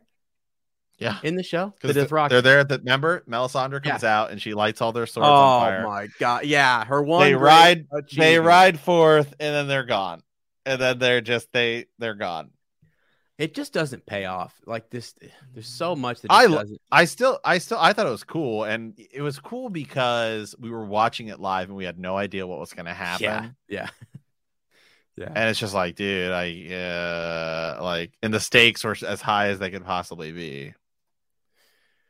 Yeah. That's true. They never needed a king. Yeah. Only united them to flee south, so they could get south, and then they won't need a leader. Yeah. Do they? I guess my thing is like, where do they live? Do they live inside of a lord's land and they hunt his deer and his? I feel like that's going to cause some trouble. Like they might end up, especially if they are in a concentrated group, if they stick together. But I don't know. Maybe there's not enough of them that it's really going to matter, and there's room for them in the north to have a little bit of a cutout. But yeah, I don't know. They don't kneel. They don't pay tax. Are they going to pay taxes? Are they going to, that's not their way.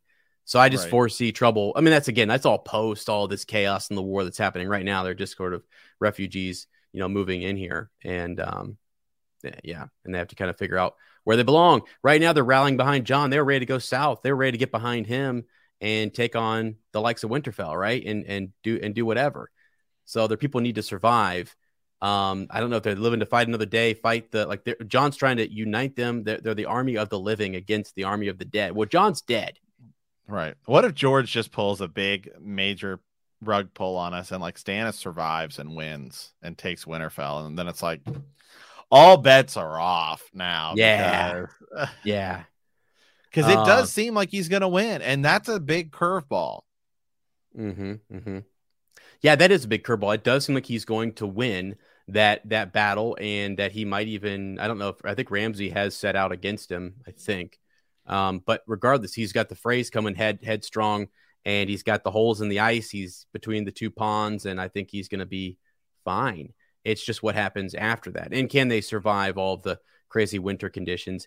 And actually, there's the weird, crazy line with Justin Massey where he says, there may come a time when you have heard that I have fallen. It's as if Stannis knows, man. That's the kind of stuff that I feel like George has a few secrets in the bag.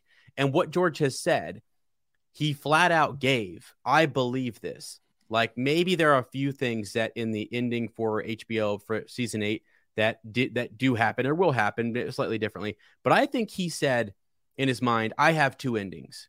I'm only going to write one. Wouldn't it be cool if the show did another and people can debate which is better, which is exactly what he said in an interview.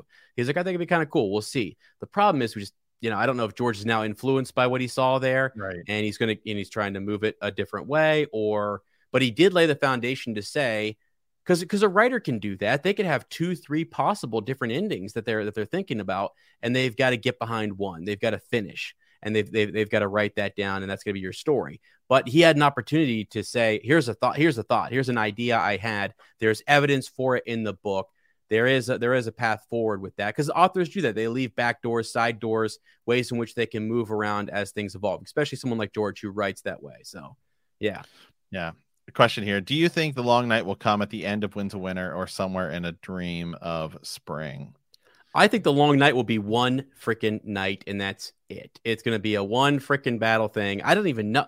It's to me, I feel like over time, from what I saw on the show, I think Winds of Winter ends with the wall coming down, King's Landing blown up, Jon Snow proclaimed king in the north, Daenerys stepping foot on Westeros. Okay. That's, of course, volume 2 of Winds of Winter. Yeah, right. After he splits it into 2 books. Yeah, which he will do. So we got 3 books, maybe 4 coming. Jeezy cow. Yeah, no debate. The Gurm ending will be better. Yeah, I don't think he gave him the better one. I think he gave him like a preliminary idea, or even just some points that he's been like, this character, like they'll be similar, but also very, very, very different. And they could even be totally different. I mean, I'm not even throwing that out there, but whatever he told them, they did use some of the bullet points that George gave him, which is interesting. But I think he had this set of bullet points for this ending, and I think he had this set of bullet points for this ending. I think George had straight up alternate endings. He's a guy who wants to write for TV. He's always been into that kind of thing, and likes the idea of it. He grew up around director's cuts for Superman, and you have 2 different endings, like completely different vision with the producers and stuff. It's wild. We just watched Rise of Skywalker, likely 2 to 3 different ways that was supposed to go down, So why couldn't an author have multiple different ways? Which ones he wants? Yeah, right here. Yeah. Another question. What if George does the 5-year time gap after Winds and before Dream? I don't think he can. I think that he's already said, I think he's already shown us that he's not going to, because I think that that's why a big one is that it seemed like Edric Dane was going to be far more important, and perhaps being essentially the Darkstar character. Mm-hmm. And so he introduced characters like Darkstar that were older, because he needed them. He needed him to be aged up or something. Yeah. Now, could he change his mind and go back to, like, maybe he pushes it back? Like maybe he needed some events to happen, like Matt's saying with Darkstar or some of those other older characters, and rolls them in. And then I like Becky's next point, which was just that, like, the realm recovering from the long night, but the political turmoil still bubbling away. That after all of this, that you flash forward and maybe the characters are reflecting back on the 5 years and the turmoil that happened afterwards and stuff. I'd be cool with it if there's a way to do it. I would be interested to see if he does it. It almost would feel like, like midway in the series would have been the point to kind of do it. It feels kind of awkward in it being the second to last book and then him going into the next one, unless he's going to cut both of them up into 4, unless we have 4 books coming, there's no way. I see zero chance that we get 4. Yeah. I'm just thinking the next 2 volumes, like, does he split up Winds of Winter into volume 1 and 2 and the last one into 1 and 2? Like, is that how much, I don't think just the likelihood of him having 4 books when it seems like we can't get 1 is just. What if, Matt? What if that fever that he got into for A Storm of Swords, what if that fever comes back? What if George just gets on fire and he just starts writing up a storm? Sorry, guys, I'm getting pumped just thinking about George.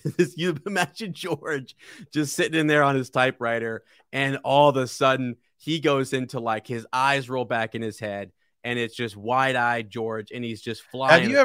Have you ever seen the Conan O'Brien skit where he's talking about George R. R. Martin writing the final book? I don't know. I'm not sure if I have. Have you ever seen it? You know what? Yeah. We'll pull it up here. Maybe we'll get flagged. Maybe we won't. I don't know. But that's fine. I'll pull it up here. It's an older YouTube video. It's hilarious. Well, I remember the one where this isn't the one where he's bouncy, is it? It is. It's the one where he's bouncing. Oh, is it? Okay. Let's see it though. I want to see it. Pull it up because that's the only thing I remember was someone saying that hold on. I need to do it right here. That he felt because I'm seeing it, guys. I can see it, him in this fever. Can you hear it? Everybody knows Game of Thrones based on the novels by the greatest fantasy writer of our time, George R.R. Martin. Yes, now. Yeah. We were really hoping George could be here tonight, but we were told, this is true, that he couldn't come because he's holed up at his house. Absurd. Let's go. Very hard on his latest book, The Winds of Winter. So also, this video is like 6 years old. Game of Thrones. Oh my God. Now, my God. I'm a huge GOT fan myself. Yeah. You'll never figure out what that means, Andy. I really saved a lot of time. You really did. My smirking afterwards cost us 40 minutes. Now, I'm a big fan, and along with everyone else, I'm dying to know how George is progressing with the book. So even though it's illegal, here's what I did. I hacked into George R.R. Martin's home security system. I've been recording him all week. I haven't seen the footage yet, but I'm excited to see how he's getting along with the book. Let's check it out. Let's see what he's doing. This is probably what's still happening. Looking. Yeah. Oh, that's not a good sign. Oh God. That is not. He's blowing bubbles, man. That's not. Oh boy. Does not look productive. That's just not helping, George. Maybe I don't know. Oh, for God's sake. Come on, man. Jesus. That's not helping in any way. Get the book. Maybe he's thinking about Val right there. He's thinking. Okay, Andy. look, He might have an idea. He's walking around his house. Okay. Yes, I think he's got an idea. He's gonna go write it down. Martin has an idea. He's walking around. Oh, Here you go. God. Oh God, he's on the drum. All right. Okay, hold on. Let's see. He's gonna get to work soon. Pretty good on the drums. We know he's gonna get to work very soon. Is this his actual house? Because he's been on that show. No! Oh my God. Oh God. Oh God. God, there we go. He just jumped into a pool. I mean, what does that mean? Told that he left his house this morning. Huh? Oh yeah. So I sent a camera crew out to follow him. I hope he's working on the book. Do you think this is what actually happens on a day-to-day with George? Okay, he's thinking. Okay, look, he's in a That's park. good sign. He's outside. Yeah. Oh, here we go. Okay, he's sitting down. I got to think about this for a second. Oh my God, come on, man, dude. The fact that this was 6 years ago, it's insane to think about. How is that? Oh my God. He's not, and he's down. He's down. Oh God. Wait. He's at. Where is he now? Oh, he's buying. Oh my God. Another R. Why? How many What? does it mean? What? He's buying another R. It's hilarious. It's so ridiculous. Oh my God. Beth, shout out. House. Maybe he's finally getting down to work. Let's go live. Here we go, man. Look, this is what maybe we'll finally get Winds of Winter. I mean, Oh God. Oh God. Jeez. Daisy cow. And that is why we don't have Winds of Winter, man. I just, George is just out there bouncing around. But what if everything we saw had some symbolic sort of connection? So does someone dive into a pool of water in Winds of Winter? Maybe. Is someone jumping from another tower in Winds of Winter?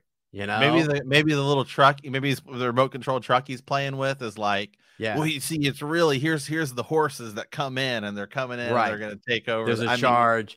Who rolls down a hill and ends up right? Is there and then gets up and falls down? Rainey's Hill. Is there something Visenia's Hill? Which one was it? I don't know. This is why we don't have Winds of Winter.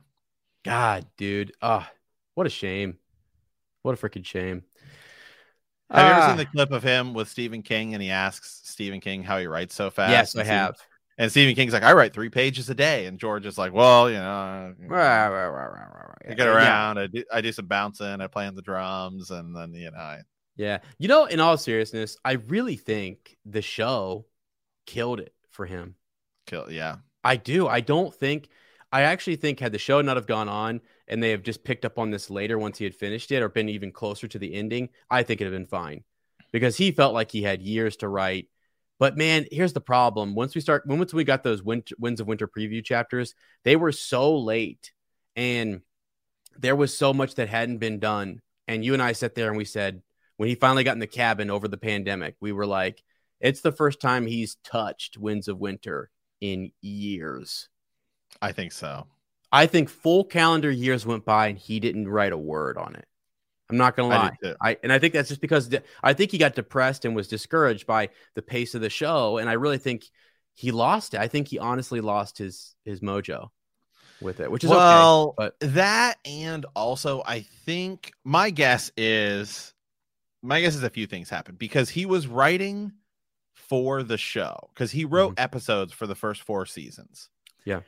And then it was like, clearly, because Fire and Blood came out and it was like, okay, that's cool. So clearly at some point somebody hit him up and said, hey, we want to do this Fire and Blood Targaryen anthology thing. And so it also could just be that the success of Game of Thrones was so massive. Yeah. You know what I mean? Like, what do you do? It's like you're the work that you will be known for forever, which I honest to God believe on some level, George never thought that would be the thing that makes him as big as he was, because every interview you watch with him, he's a sci-fi guy. He's not really a fantasy guy. I think he's more into sci-fi than he is into fantasy. And it just kind of got so, it's kind of like how Patrick Stewart, who is like an absolutely amazing actor and has done like plays and all of this stuff over his career, right? But the thing that Patrick Stewart will always be known for is Star Trek and X-Men. And it's like, he's like one of the best actors of the last century. Like I've seen him and I've seen some like plays he's in and some other productions, and and it's like the thing that the characters he will be known for are Jean-Luc Picard and Professor Xavier. It's like pretty awesome characters. I know. They are awesome characters. You know what I mean? I know. Yeah, I know. Right. Yeah, it's just kind of it's like I think that might be the same thing. It's unexpected. That is the thing. Yeah, like Ian McKellen, Gandalf, and so like just all the things that like these were great actors that in their youth they did tons of really really cool stuff. But like it's also proximity to these other shows and projects have come out more recently. But yeah, George, I think at one point he mentioned like this was a story he had put away. Like he came back to it. He jotted some things down, came back to it years later. And then I don't know. I think it caught fire. And like you said, Storm of Swords is really where it was at. He hit that and it was just awesome. We were off to the races and it was fantastic. So, Betha mentioned that like for over like 2016, he said he was nearly finished. I think, Matt, that, and I hate to say this, but I think you can say he was choosing his words wisely there and nearly finished in his head or nearly finished on the computer. I don't know, man. I don't think it was. I know he said that. He said he would come out from time to time, and Beth is right, and would say those things. And I was like, and then to see us where we're at and how much he wrote in that cabin, how close is he? Like, because we gave up on a couple years ago. We were like, 2019, absolutely. It's coming out this year, guys. 2020, no. 2021, no. Is 2022 the year? I mean, we're at 10 plus years. So, yeah, I mean, it's been 10 years since Dance with Dragons. Yeah. So, and again, it's the show. I think it just shut the whole thing down, killed it. But like the problem in a good way, though. I mean, because the Game of Thrones is like the most successful show ever. The other day we looked at I looked at the Emmy nominations or whatever that. It's like Game of Thrones has like in 8 seasons, I think it's like 230 some Emmy Academy Award wins. Like the second most ever is like 167, and it's The Simpsons, which has been on for 30 years. Yeah. So I mean, it has almost like twice as many as The Simpsons, Mhm. which has been on for 30 years.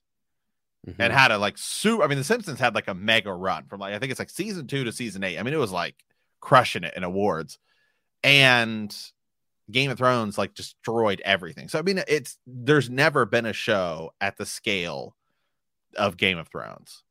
Yeah. Probably might not ever be again. Right. No, that's gonna be hard to capture that because it was also so good. And one of the things that really drove it was no We one didn't knew know. the ending. No That one knew. was what it was, 100%. And then we got it, and now we still don't have the book. And it would have been really cool. Like people were talking about how the market was there for him to have finished this. Like, could he have landed Winds of Winter and then kept up and actually dropped his ending a year later, or like hyped it and said, okay, season 8 is over, or 9 or 10, whatever he thought it was going to come to, and then say, bam, now the sales are going to be high. I'm going to put out my ending and talk about the differences and all that stuff. Would have been awesome. But that ship has long sailed. So Yeah, I mean, I think that House of the Dragon is the best thing to happen for him because he doesn't really have to be as involved with it. And it's not like, oh, they're racing me. They're racing an outline that I did.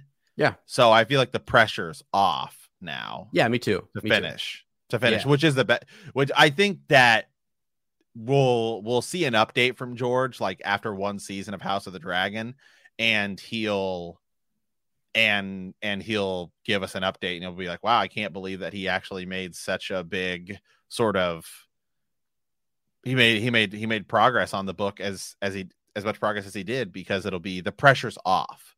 Yeah.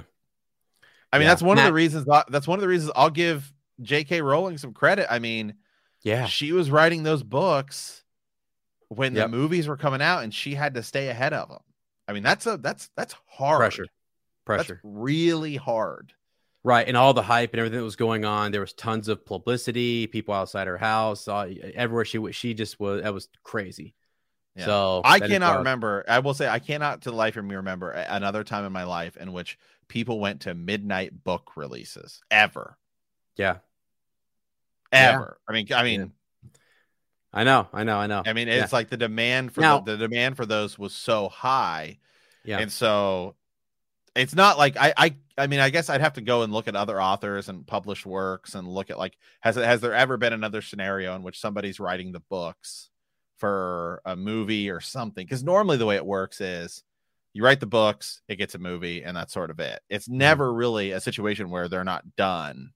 Mm-hmm. They're going at the same time. And it takes off. The only two scenarios I can think of is Harry Potter and Game of Thrones. Yeah. If you guys think of other maybe ones, The Expanse. I think maybe The Expanse. I'm unfamiliar with it, but I think it's maybe books are still coming out for it. Okay. Yeah. You're right. Now the other thing too is like George is writing, and I think he was doing it for fun. Lady Becky was mentioning this, like kind of a hobby thing, that like he was taking his time because it was complex. He was saying, I want to make the most complex, intricate. Watch this. It's like his literally just playing around, messing with it, and then literally starts a fire, and everyone's like, we want it now. We want everything now. And he's like, I was just screwing around. Like, what's going on here? Whereas like, I feel like with Harry Potter, I mean, I don't know, it's a different word count. It's a different type of complexity, but still the pressure was there though. It really is. The pressure was still there, and it was finished. So, wasn't The Expanse written by one of George's editors? I think it was. Yeah. I'm unfamiliar, but I think there is some sort of connection. Yeah. There. So I mean, gosh, dude, would it be crazy? Would it be nuts if this was the year 2022? 2022. What if this is it, man?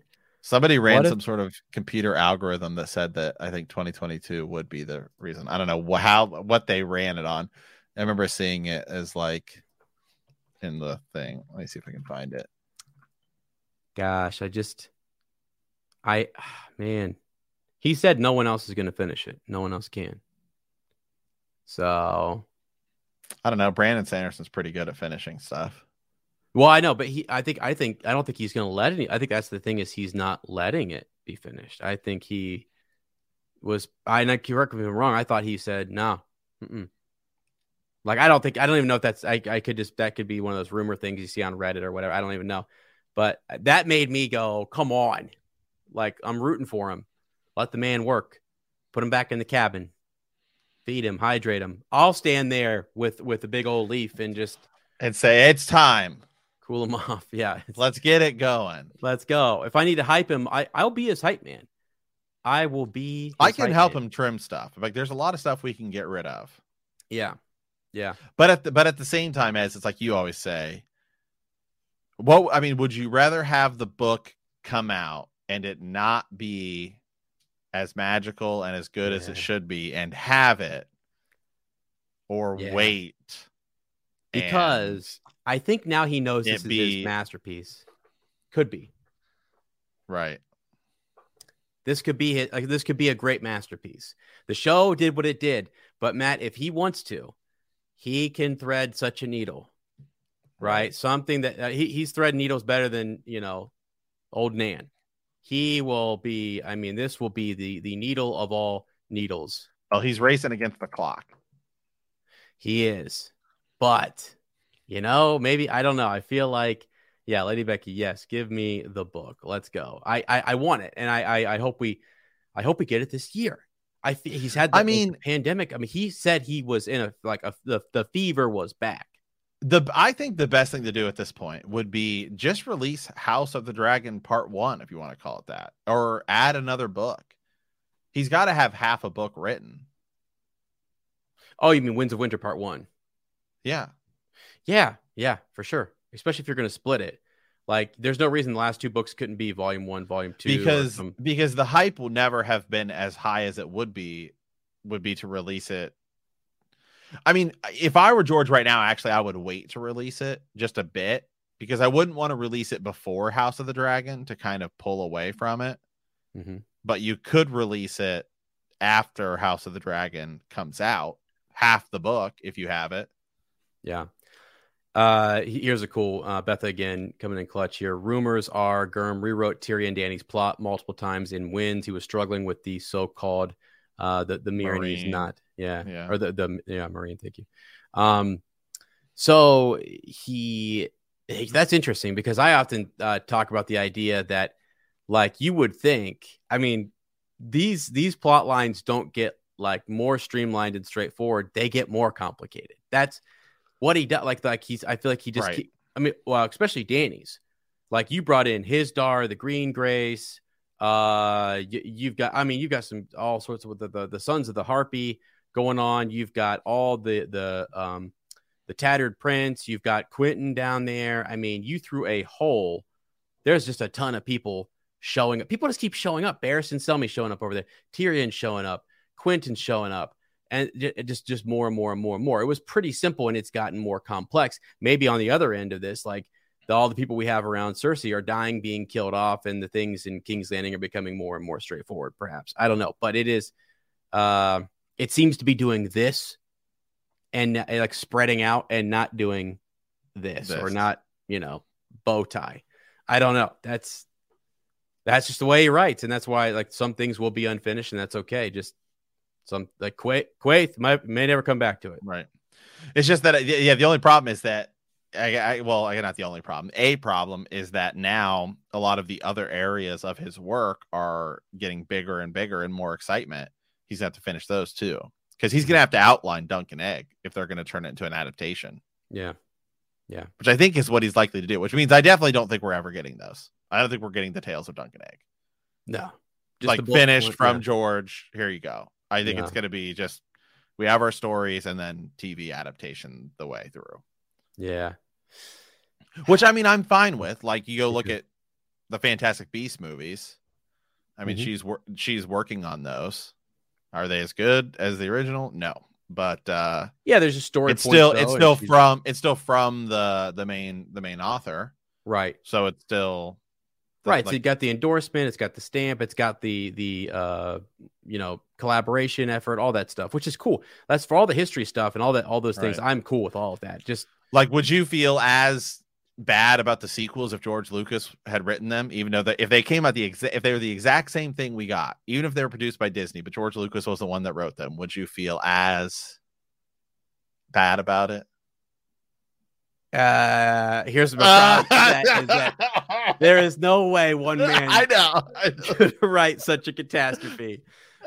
Which is the thing. But yeah, I would be like, oh, he's lost a step. You know, I'd be like, that's bad. Because they're bad. But that's the problem. Yeah. So that's why for his series, just for A Song of Ice and Fire, you want that to be a George started, George finished. And then it's finished. And all of these spoiler stuff that's going to come out in the Hedge Knight series, or that might be incorporated into the volume 2 of House of the Dragon or whatever, Fire and Blood, you know, then that's whatever. Let's leave that up to the studio. Let them make more content. If he's cool with season 8 being an alternative ending and selling the rights and all that, then, you know. Right. Because he's also working. George is working on so much stuff right now. He's working on Elden Ring, that big video game, which, by the way, looks freaking awesome. Yeah. Yeah. By the way, although he has said a little bit like that he's just helping them with lore and stuff like that. He's not like, you know, sitting there going over every single thing. They sort of hired him to help him with lore and stuff. I'm actually trying to look. He bought like a railroad. I'm trying to see like the last thing he actually said about Winds of Winter. I think it was a while ago. Because remember, last year we were getting updates like pretty regularly. Anytime we get an update by George and he's like, I've written chapters and stuff like that, it's like, it's good. But when the time goes by, the stretches of when he's talking about wins to when he's not leads me to believe he's not even touching it. Because it seems like when he does, he's like, oh, yeah, I did something.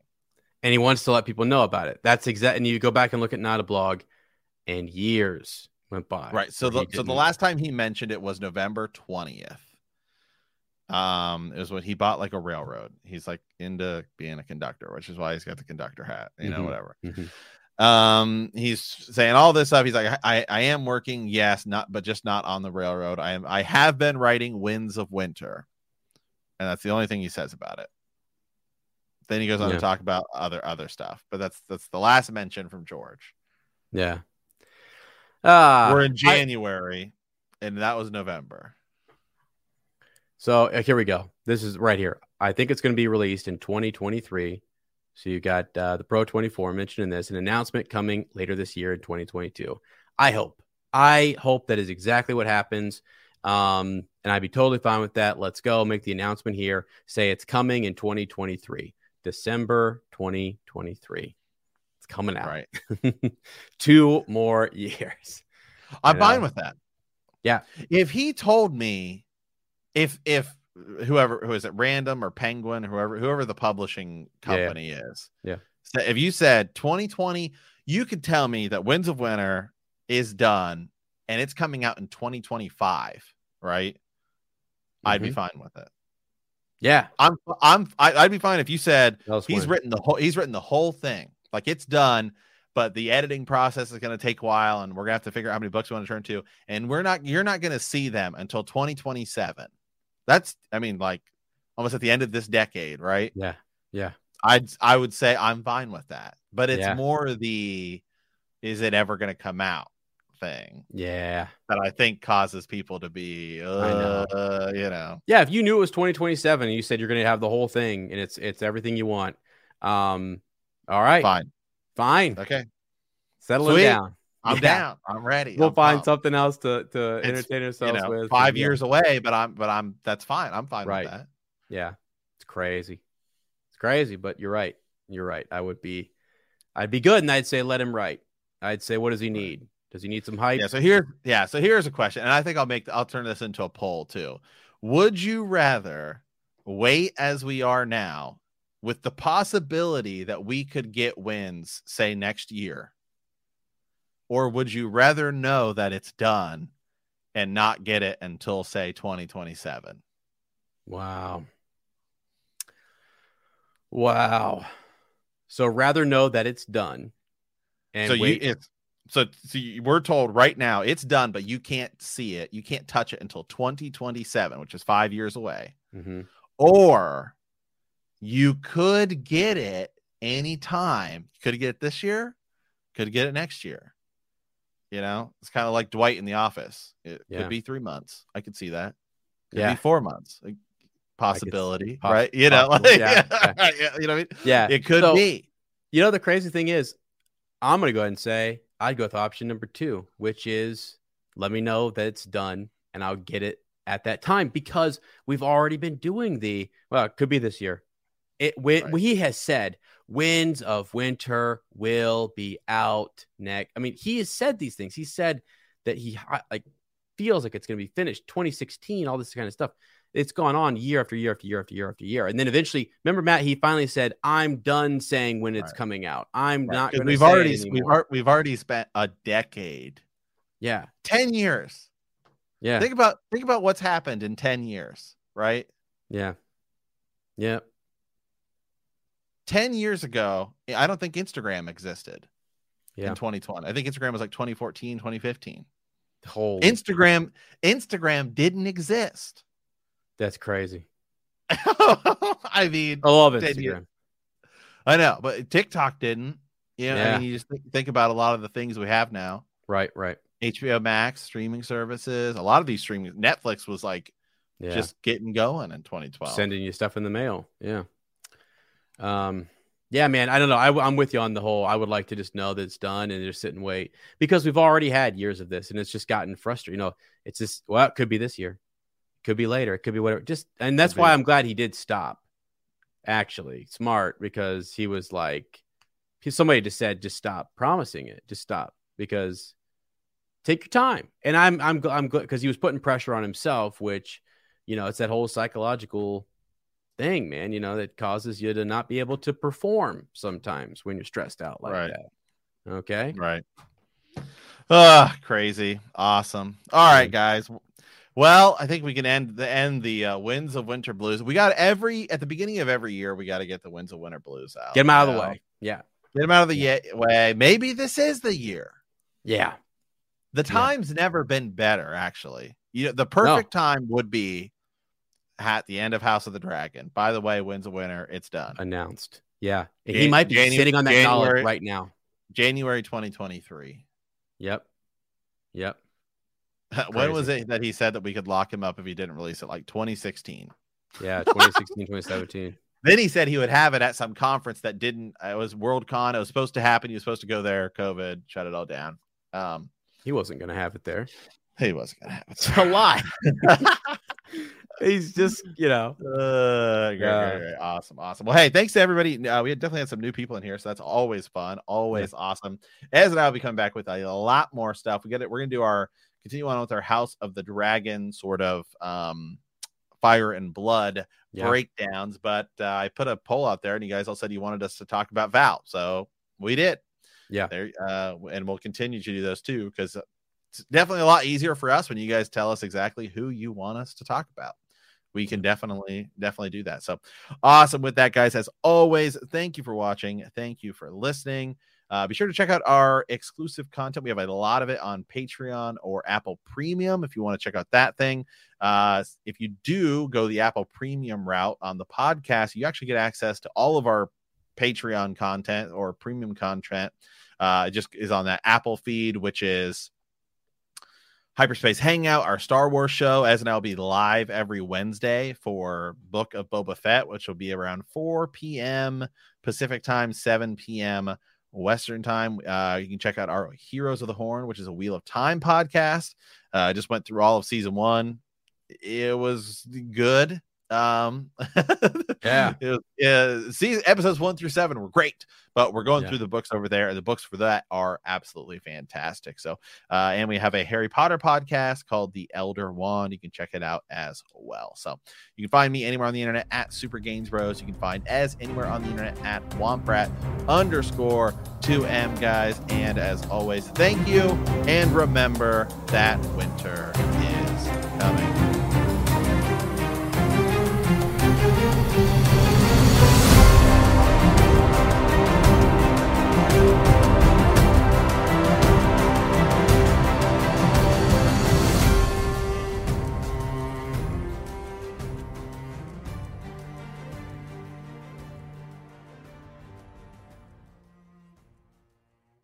If you're a woman over 40 dealing with hot flashes, insomnia, brain fog, moodiness, or weight gain, you don't have to accept it as just another part of aging. The experts at MIDI Health know all these symptoms can be connected to the hormonal changes of menopause. And MIDI can help with safe, effective, FDA-approved solutions covered by insurance. 91% of MIDI patients get relief from symptoms within just 2 months. Book your virtual visit today at joinmidi.com.